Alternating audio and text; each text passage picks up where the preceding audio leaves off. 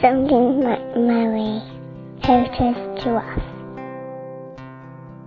My name is Leonidas, and I'm Greek, but I live in Costa Rica.